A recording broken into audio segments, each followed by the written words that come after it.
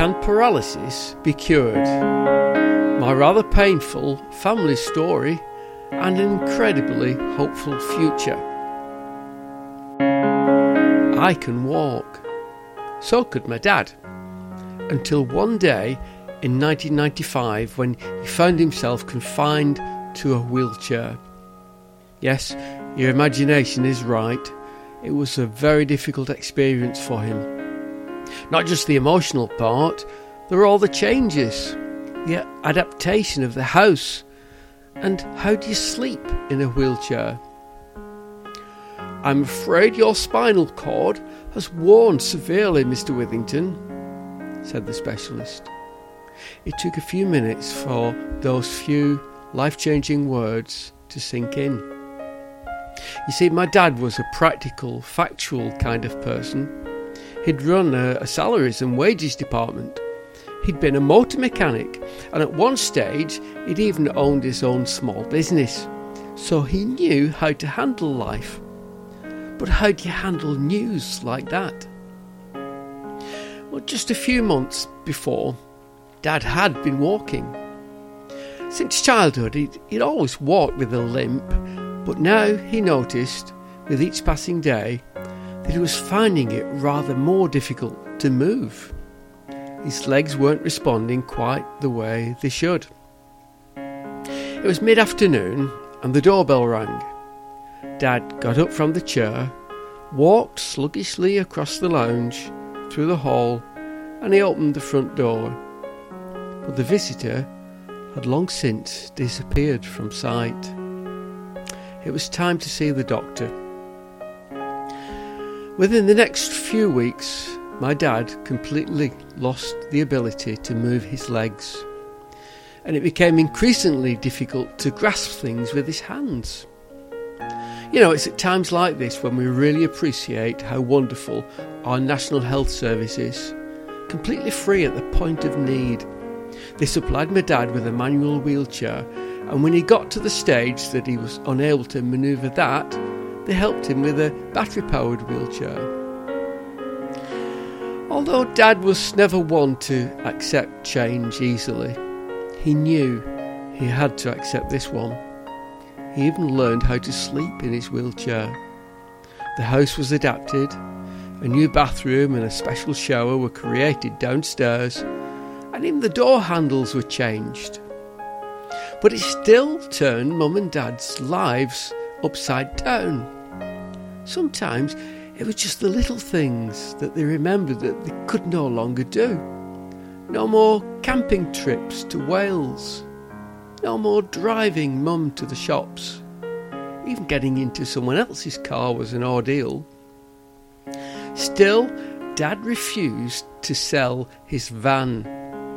That was his link to a hope that one day he'd be able to drive again. He kept the van under the lean-to in the backyard, as month by month, year by year, it rusted away until it was beyond repair. Reluctantly, Dad found a scrap dealer who was willing to tow it away. Even after losing his beloved van, which had been one of his last hopes of returning to the sort of life he'd previously known, Dad refused to give up hope. "I've seen a car," he told me one day. "A car?" I quizzed. "Yeah, I'm going to save up and buy it." Saving up to buy something was Dad's thing. Avoid debt at all cost.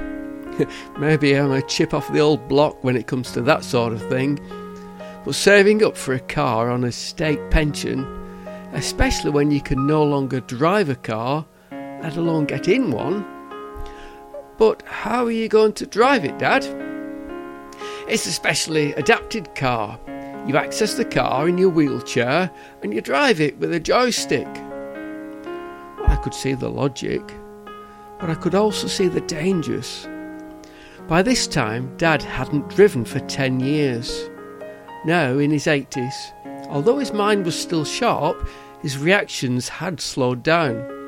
And added to that, the roads had become much busier. "I've booked a day off work, Dad," I announced one day. Oh, great. I'll phone the showroom and tell them we're going down there for a test drive. Well, I helped Dad get into the passenger seat, disassembled his electric wheelchair and put it into the boot. And pretty soon we were heading down the M6 motorway to Birmingham. The salesman there showed Dad the controls and let him manoeuvre the specially adapted car along the garage floor. It had been a long time since he'd been behind the wheel, but Dad was determined.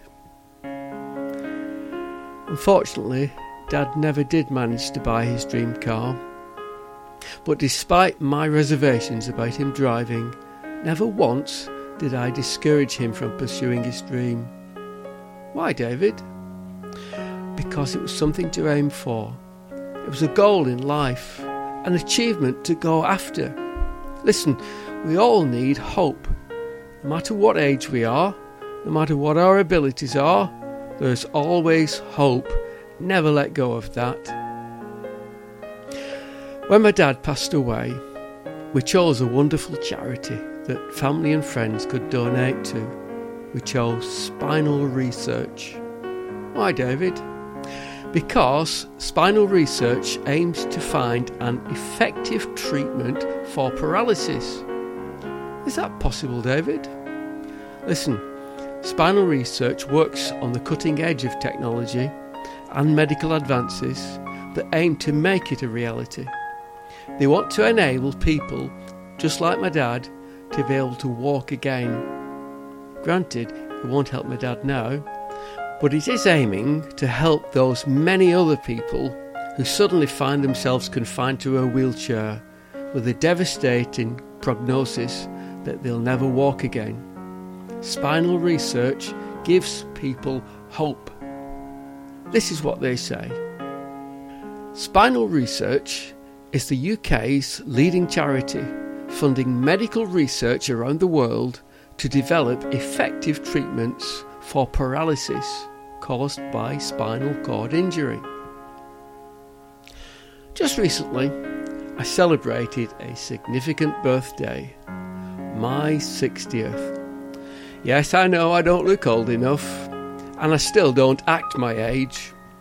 Anyhow, Facebook asked me if I wanted to support a charity for my birthday, and guess which I've chosen? And at the time of recording this, people have given generously. Now that you know what Spinal Research does, maybe you too will want to support them in their research for a cure for paralysis, and help celebrate my 60th birthday at the same time. There's a link on the blog where you can find out about them. Listen, are you grateful that you can walk? Me too. Let's celebrate that. Let's go out in the wide open spaces and take a walk and spend a few minutes just being grateful. But not just yet. Right after you've checked out Spinal Research, of course. Oh, and after you've wished me a happy birthday.